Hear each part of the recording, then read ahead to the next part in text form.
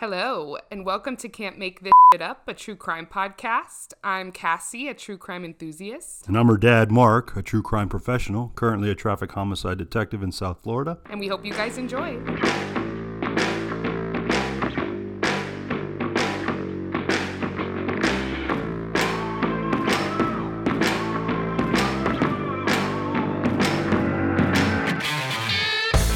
This week, we're doing things a little differently. We're actually in person recording, which is more fun, but we don't have our normal setup, because we're out of town. So if we sound a little different, that's why. Forgive us. So this week, I thought it would be fun. Initially, my idea was to make one episode out of this, but then once I started researching and I realized just how good it was, I think this is going to be maybe like 3 episodes. Oh, wow. Okay.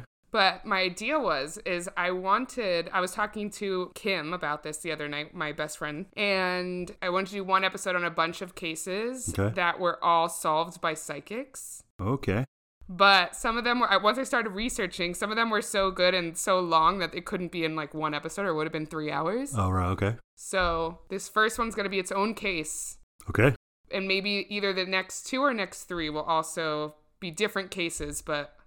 Okay, so we're going to go down a psychic rabbit hole. We're going to go down a psychic rabbit all hole. Right. So, first of all, do you believe in psychics? Not per se like the actual person that can like read your mind or, but I do believe that there are like mediums, I guess, that can see spirits or energy and my grandmother was actually one of them. And I only believe that because of the story that was told to me. So his grandmother was actually a Santeria priestess, so... She was. She came over from Cuba. The story is that she was looking at a house to purchase when we were living in Miami, and she didn't speak English, and it was her, my father, who was translating, my mother, was American, and the realtor, and basically my grandmother started to describe the people that lived there. It was a little old lady, and she had a rose garden in the front, and she would wear like an apron and stuff. And so she described, she asked my dad to ask the guy if this was the owner, and then the real estate agent said yes, and she said that she was in front of the house working on her roses, and she described what she was wearing and stuff. So I believe in it that way. I don't believe these psychics on TV that, have these readings or whatever, but I do believe that people do see energy or whatever. Have you ever had a case where there was a psychic that like helped with it? Never. Okay, well maybe after these, maybe you'll be like, maybe I should get some psychic help. And I don't think, I'll have to check, but I don't think in the history, at least the 26 plus years I've been on, have we ever used a psychic? But that's something I'll definitely look into, but I don't think normally that's kind of the way our investigations go, so. Well, we'll see how you feel at the end of this case in particular. Okay.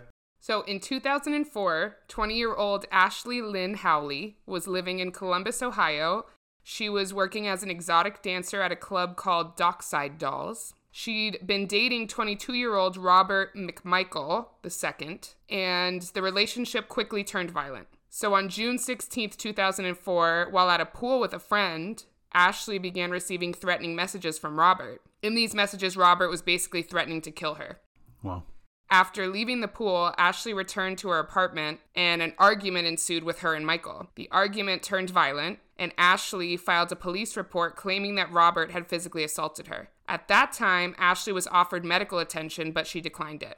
She began packing up her belongings and asked a friend if she could come and stay at her home for a few days in order to avoid Robert. However, Ashley never showed up to her friend's home, and the friend became alarmed when she couldn't get into contact with her. Eventually, Ashley's family reported her missing when she didn't show up to work and no one could get into contact with her. Police searched Ashley's apartment, but found nothing out of place, except that her 1995 gold-colored Bonneville? Mm-hmm. Pontiac. Yeah, her sedan was missing. So for a month, no one heard anything from Ashley until her car was finally discovered abandoned. Her family obviously suspected her boyfriend. Did they live together? They lived together in the apartment? They did not live together, but okay. I think he stayed there. Like, it wasn't his legal residence. Gotcha. Okay. But obviously with no evidence, there was little the police could do. Of course. So a $100,000 reward was offered for information about Ashley, but still there was no movement in the case. Until 2005, when Christy Robinette, a medium who was living in Detroit, Michigan, was shaken awake in the middle of the night by a blonde spirit. Christy had been able to see and communicate with the dead since she was 3 years old, But up to this point, Christy had never communicated with a ghost about their own murder. Christy claims usually spirits look human to her, but this one was different in that she was somewhat translucent and appeared to have kind of a grayish tint. Christy claimed the ghost told her she'd been murdered and asked for her help in solving the crime. Christy told Gus Burns with Michigan Live, quote, "I was sleeping and got awoken by this girl who said she'd been murdered. She needed help. I was kind of stunned and not understanding what was going on and what I was supposed to do." Christy began scouring the internet for missing persons cases that fit the spirit's physical description. Eventually, Christy came across a picture of Ashley Howley and immediately knew she'd figured out who the spirit was. So the part of this that's interesting to me is, why couldn't the spirit just tell her, "Hey, I'm Ashley"? Well, I have several questions, like how come so much time passed before she made herself known to this person? Maybe, I mean, who knows how the spirit world works? Maybe she was like, it took her a while to find somebody. Or maybe she was like, eventually this will happen, and then it didn't, and she was like, what the fuck? Was this lady living in her apartment now? No. So this happened in Columbus, Ohio. Okay. And this lady was living in Detroit, Michigan. Oh, okay. So, all right. So they were in completely different states. Okay. So anyway, maybe it's against the spirit rules or something, I don't know. But I have no knowledge of it, so... Ashley did not tell Christy who she was, so she had to figure it out on her own. She was on her own. She's like, I want you to help me, but you're going to have to earn it. You're going to have to earn it. All right. So Christy earned it. Okay, good. So once Christy determined that the ghost she was seeing was Ashley, she contacted the detectives working with the case. At first, they were skeptical. Of course, as I am right now. But when Christy was able to accurately describe Ashley's clothing, they decided to put her into contact with Ashley's family. So ultimately, Ashley's family believed that Christy could actually communicate with their daughter, and the family and Christy began investigating the disappearance themselves, using the clues Ashley's spirit was providing Christy. Okay, so there was multiple contact? Yes. Okay. Ashley explained to Christy that she had indeed been murdered by her boyfriend Robert, as her family had feared, and she wanted her body found so she could appropriately be laid to rest and her family could find closure. That's what Christy is saying that Ashley's spirit is telling her. Okay, so as a skeptic, let me ask this question here. Is this information, like when she described her physical appearance and she, her boyfriend, was this information given to her by the spirit? Or was this information obtained from the family? See, that's always my, where I kind of have to question, you can talk to somebody and be like, well, my daughter's missing. Okay, and your daughter, you have a 50-50 chance. She's blonde, she's brown hair, okay, you know what I'm saying? Right. So I don't know for sure, okay. But from what I've read, it seems that Christy was the one providing information. Okay, all right. So in that same Michigan Live article that I talked about earlier, Christy explained, quote, she wanted her killer, who was her boyfriend, ex-boyfriend at the time, to serve time. She was a little bit revengeful. So I like the sound of Ashley. An angry spirit. I like it. She has every right to be fucking angry. Good agreed. For her. 100% agreed. Throughout the next few years, Ashley visited Christy regularly and would provide her with clues through images. Finally, she presented images of, quote, light-colored pines and told Christy this was where her body could be found. Following this clue, Christy flew to Columbus, Ohio, and met with a relative of Ashley's to try and locate her body. They began exploring a national park and came across a park ranger. Christy explained to the park ranger what the spot looked like that she had been seeing and asked if he knew of any spots in the park matching that description. He explained that there were no spots in the park matching that description, but he knew where there was another area that matched Christy's description. He led them to the spot, which was on private property, and Christy immediately knew that this was the location where Ashley's body was buried. She contacted the police and they searched the area with cadaver dogs, but the dogs picked up no scent. Okay. Despite this, Christy assured police that Ashley's body was buried on that property in that spot. However, without the dogs alerting on the spot, police explained that they didn't have enough evidence to dig on the property because, unfortunately, the area was private property and they would need to secure a warrant in order to start digging. And you have to have probable cause to obtain a warrant, at least in Florida. Although, if it was my property, I'd be like, go ahead and dig. But you know what? People don't want their property messed up. They don't want, law enforcement on there. There's a whole plethora of things that come up that... No, yes, I would say that for the helpful, citizen that would wants to help, law enforcement solve this crime. I'm like, what's the worst that happens? I have to fill in a hole? Like, okay. Well, they would, I'm sure the police department would assume that, responsibility. Yeah.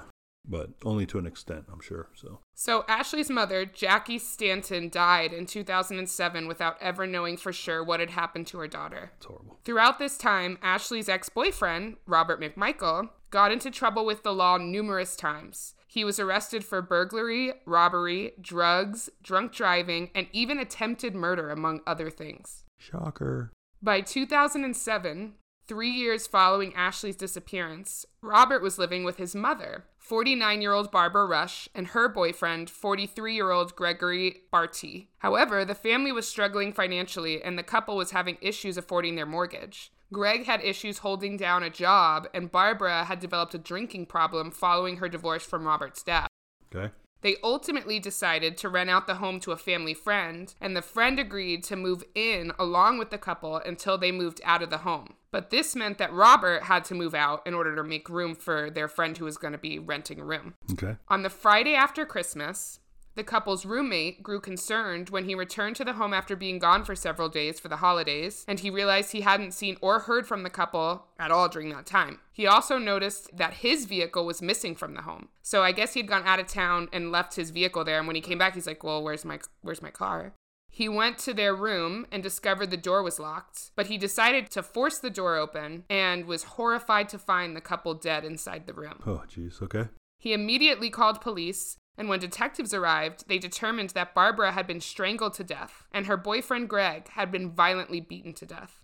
Their bodies had been locked in the bedroom for 2 days before they were discovered. Police began searching for the roommate's missing vehicle and began interviewing neighbors and friends of the couple. Detectives grew suspicious when Barbara's son, Robert, refused to return their phone calls. So they kept calling and leaving messages like, hey, we'd like to speak to you regarding your mom's death, and no callback. Yep. So that would be suspicious to you. Big flag.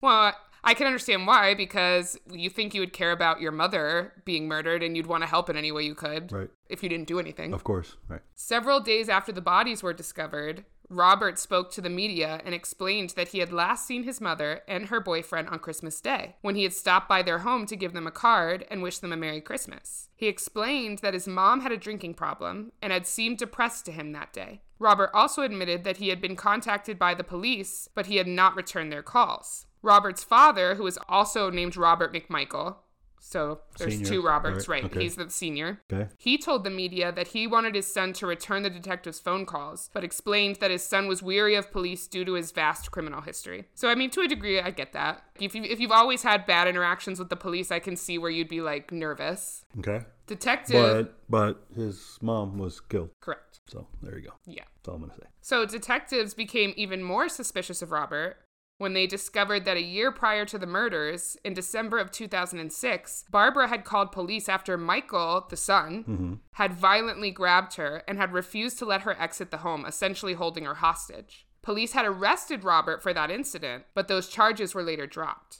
Yeah, because the mom probably didn't follow through with it. And, Right, which is sad because had she, none of this probably would have happened. Well, yeah. I mean, you don't know for sure, but yeah. Eventually, police located the roommate's missing vehicle, which had been abandoned. Okay. Sound familiar? Just like Ashley's sounds vehicle. like a pattern. So during this time, Robert had a warrant out for his arrest because he'd failed to appear in court on a drunk driving charge. Okay. Homicide detectives used this to their advantage and arrested Michael. While he was in custody, they questioned him about the murders, and eventually, Robert confessed, telling police he had strangled his mother and then beat her boyfriend to death with a shovel. However, he refused to tell detectives why he had done it. So to this day, we have no idea. Like what? So he never. I mean, we can guess. Right. Because personally, I think it's probably because he was pissed off that they made him move out. Yeah. Or and they at probably got least... into an argument or something and, kicking him out or whatever. And Right. But he has never said openly, like, why. He also confessed that 2 days after the murder, he'd returned to the home in Greg's stolen truck. So after he committed the murder, he fled in the mother's boyfriend's truck. So 2 days later, he returns with the truck, and then he stole the couple's TV and DVD player, and then used their vacuum to clean up the crime scene. However, he had done a very poor job of cleaning and had left his blood everywhere at the scene. He then pawned the TV and DVD player, only making $130. that's what their life was worth. To him. To him, yeah. Which is horrible. Honestly, I don't think he planned their murders. I think it was they got an argument, and then, because if he had planned it, he would have stolen it the day of. Right. Yeah, moment of rage or whatever. Yeah. I think, but it still shows what a shitty person he is, that Absolutely. 2 days later, instead of feeling remorse or bad that your mom is dead because of you. Let me steal some shit. Yeah, you know what? Now that they're dead, I've had 2 days to think about it. Let me go back to their house and steal some shit so I can sell it. So after his arrest, a friend of Robert's, Garrett Kalish, came forward to police and admitted that Robert had confessed to him that he'd killed Ashley after she'd reported him to the police for that domestic violence incident in 2004. He'd then asked Garrett to help him hide her body, and Garrett had agreed. Using her vehicle, the pair had driven Ashley's body to a piece of property near Robert's dad's home where he had been living on and off at the time. Garrett told police that they'd dug a hole, placed Ashley's body inside, and then poured quick-setting concrete over it before covering her remains in the cement with dirt on top. Garrett agreed to lead detectives to Ashley's body. He led them to the exact spot where Christy had assured them that Ashley's body would be. The dogs had not been able to smell the decomposition years earlier because the cement had blocked the scent. Because Ashley's remains were so decomposed, a medical examiner was unable to determine a cause of death. A few weeks after leading police to Ashley's body, Garrett, the friend who had come forward to the police, died of a drug overdose. Wow, okay. Karma. Mm-hmm. With all of the evidence, police were finally able to charge Robert with Ashley's murder, as well as the murders of his mother, Barbara Rush, and her boyfriend, Greg Barty. They also charged him with aggravated robbery, aggravated burglary, and abuse of a corpse. Okay.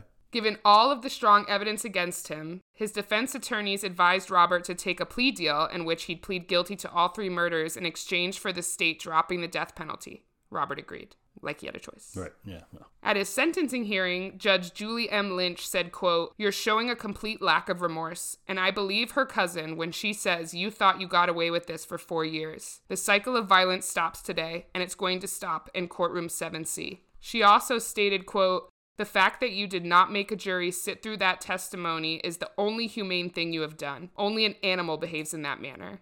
She then sentenced Robert to 15 years to life for Ashley's murder and 2 terms of life imprisonment for the murder of Barbara and Greg. Ashley's father had been too aggrieved to attend the trial, but Ashley's cousin, Carrie Combs, stated in court, quote, "Robert taunted him for years, all while breaking the law time and time again." She also stated, quote, "Ashley lived every day in fear. We truly hope it is a long, long life in prison for him."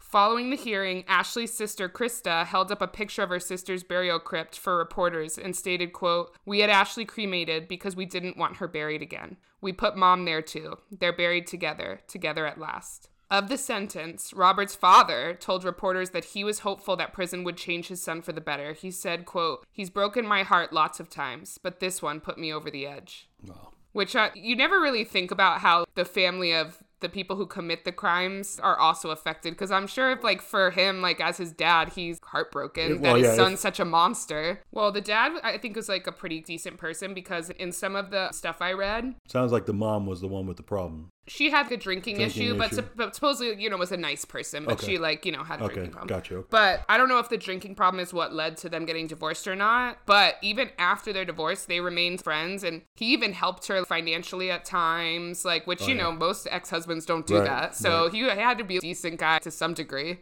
Okay. Then that is heartbreaking when, you know, your child kind of runs amok, I guess. And, you know, there's nothing you can do, especially once they're an adult and they choose that lifestyle. It's, you know, very difficult to come back from. So while researching, I found that Robert McMichael actually has a profile on a prison pen pal website. Really? So he has, on the website, he has a bunch of really cringy pictures of himself where he's shirtless and posing for the camera and like... Wait, he's taking these pictures in prison? Yeah, they're like on the website. Like, how is that like... They have access to cameras? Like, I guess they do because they're not even in like a cell. They're in a common area. So maybe when he has visitation and stuff, people are allowed to take pictures. I mean, I don't know for sure, but I don't think you're allowed to bring anything into the facility. Like, you have to leave your keys and phone and...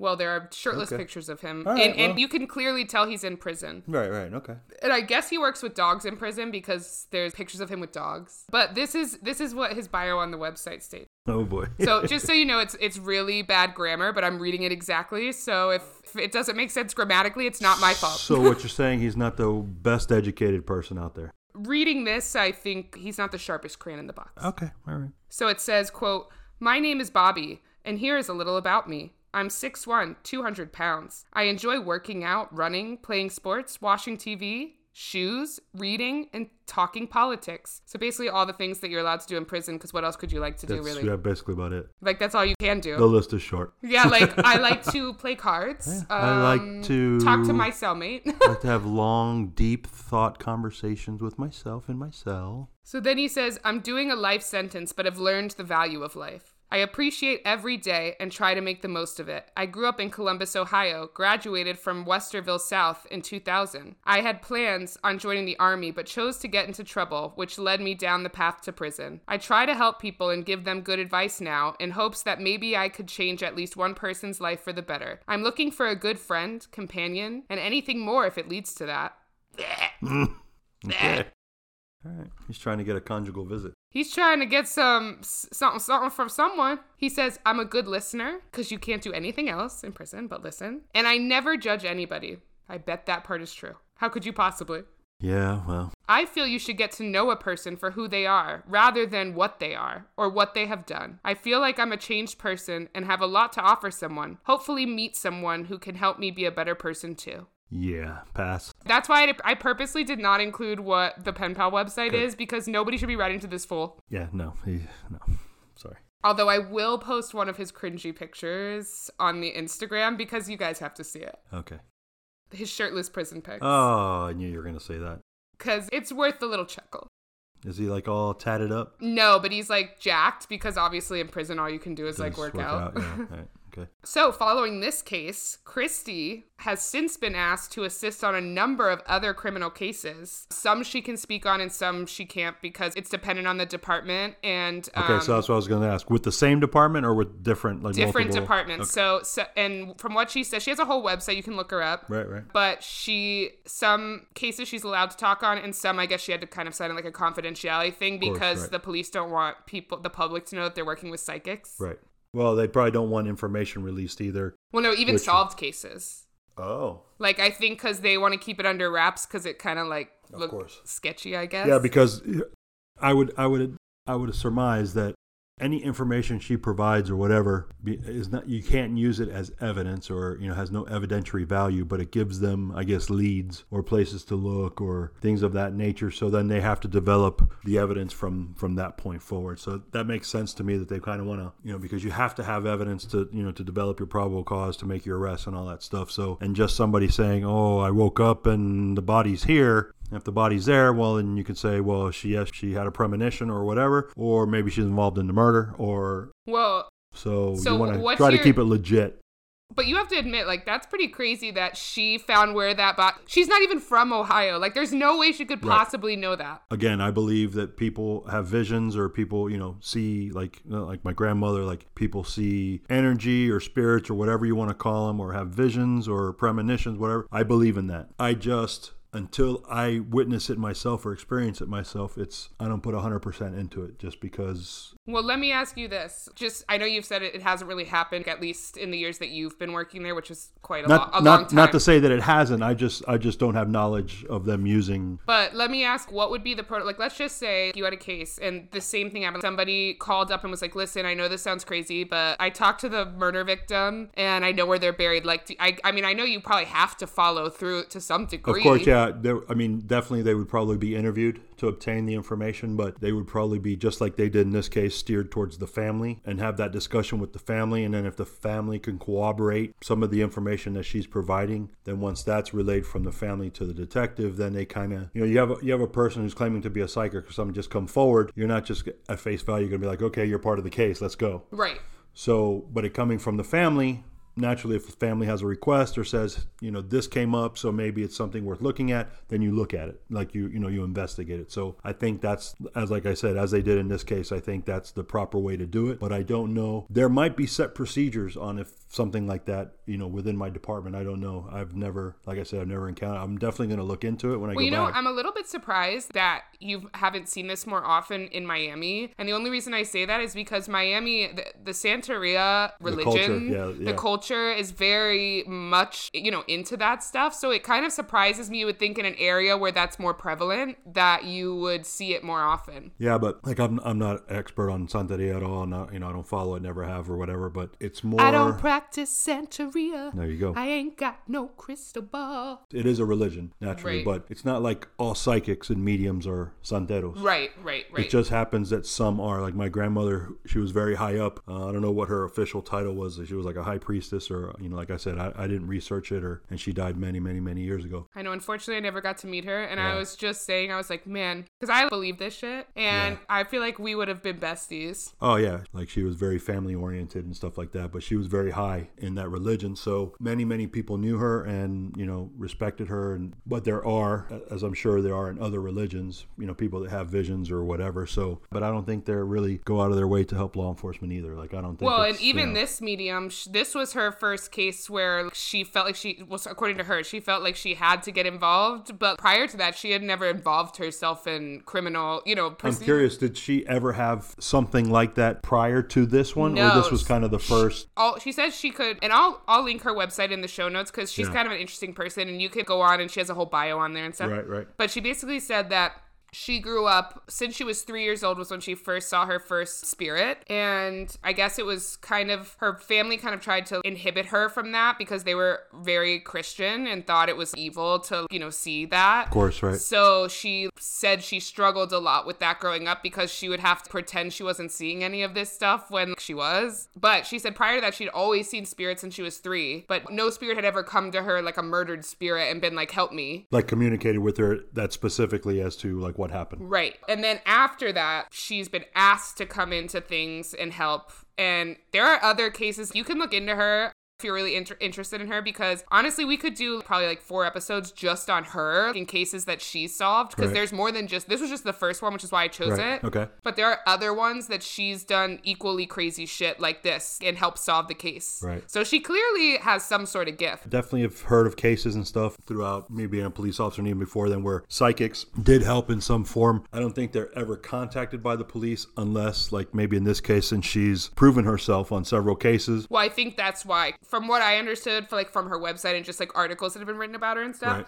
which I'll of course link all that in our show notes. If you're more interested, you can go and log in and, click on the links. From what I understand, never really seeks out like, oh, I'm insert myself in this investigation. Right. It's either people ask her to help, police or families. But yeah, there's been other cases that she's helped solve from just her psychic talking Right. to the supposed ghosts. I will say, like, the departments that are like the investigators that totally like don't believe her, discredit her or whatever, shut her down. To me, that I wouldn't do that. I try to have an open mind, especially in investigations, because you wanna solve the crime. So as far-fetched as it might be or crazy or whatever, if this person provides you, no matter how they got that information, provides you a link or a lead that takes you to helping solve that case, I would think that every investigator would be interested in doing that. So, well, unfortunately, that's not always the case. no, I know, but everybody It does. should be. It should be, but everybody, does this job for, different reasons or whatever. But if I had a case and, a psychic came to me and said I had this, at first I'd be like, come on, you're like, where's the cameras? You're pulling my leg. Yeah, where's the cameras? But I definitely wouldn't, like exclude it. And, if the person had credible information or it sounded believable, you have to sit down and talk with them and just see. I mean, it might turn out to be nothing, but. Well, and here's the thing, even if, let's be real, when it comes to psychics, I'm sure 99% of the time, it's just like crackpot crazies. Correct. Yes. But even then, it's still your responsibility as an investigator to talk to everybody. And yeah, they may be crazy and okay, you wasted 5 minutes, but you'll never know if you don't do it. Right, like through Crime Stoppers, we get anonymous tips all the time, and the majority of them, I don't want to say the majority of them, but a lot of them are unfounded or no good. We still have to look at them. So whether we're spending our time through Crime Stoppers or through this person who says, hey, I have this information, this is something you should look at, definitely something that should be looked at. And then once you can either, like I said in previous podcasts, it either helps, you can either prove it or you disprove it and it becomes evidence, or you check it off and you don't have to worry about it again, so that if it does come up again, you're like, I already investigated this or looked at it, it's not credible. Right. And you move forward with it. But as somebody who wants to solve the crime and seek justice for the victims and stuff. So do you think, what's your vote on this case? It's credible. Absolutely. She clearly knew where the body was. So you think she probably was the real deal? I think she definitely had information, whether it was, she was woken up, a vision, however, a dream, whatever it was. The whole talking to her, over and over again, I don't know. But the fact that she lived in a whole nother state, went to the park first and happened to ask that ranger who took him to another and said, yes, she's here. And then just the way everything happened, of course, you can't say that she didn't know. Yeah, that's crazy. She was there. What, she just guessed it and it happened to be right? 2 years, right? It was 2 years from when she went to the spot to when the friend came forward and said that. Right. The only other thing I would question or look into is, I know that we, recently in Surfside down in South Florida, we had the building collapse where a lot of people, that. They used cadaver dogs to help locate some of the unfortunate victims. So in that case, there was a lot of rubble and they were able to locate people that were deceased in that rubble. So I'd be interested to know why, I guess the combination of maybe how deep the body was, covered with concrete and then dirt. I think it was a few probably. Or just the amount of time that it passed. I think it was both. I think the fact that obviously the concrete over a body as opposed to just burying it in dirt, obviously that's going to inhibit some of the scent. And then on top of that, I think even by the time that they'd used the cadaver dogs, it had been years. So I think she was already even decomposed then. So she was probably down to bone already. And then on top of that, there was the concrete so the dogs just never... Or who knows? Dogs sometimes just have an off day and they don't do what they're supposed to do, Absolutely. Yeah, you're right. Well, wait till next week's case, because if you thought this one was wild, the next one's even wilder. Oh, boy. So, if you guys will follow us on our social media, we're at Can't Make This Shit Up Pod on Instagram. We're Can't Make This Shit Up, a true crime podcast on Facebook. And we're also at CMTSU Pod on Twitter. Also, if you have any questions or case suggestions, you can always submit them through our link in our Instagram bio, or you can always email us about anything you want at can'tmakethissshituppod@gmail.com. Please, please, please give us a review on whatever platform you're listening on if you like the podcast. If you don't, maybe don't. I welcome all reviews, good or bad. Something can be learned from all of them, I believe. I don't welcome them as much. No. Just be nice. I'm just kidding. Keep it moving, you know what I mean? Can't make everybody happy. Can't please everyone. But it really does help us to get new listeners and to have people find us. So if you'll just take the 5 seconds to do that. I know some platforms don't have reviews, but a lot of them do now. Yeah. So that would be very, very helpful. And we're very, very grateful for the time you do invest in listening to us and stuff. So thank you very much. Thank you so much to all of you who have already given us positive reviews. It really makes our day. I will read them to my dad every time I get one. I'm like, look. Yep. So we can't tell you how much we appreciate you guys. We love hearing from all of you. So please never hesitate to reach out to us. It really makes our day when you do. So thank you all so much for listening. And until next week, bye. Bye.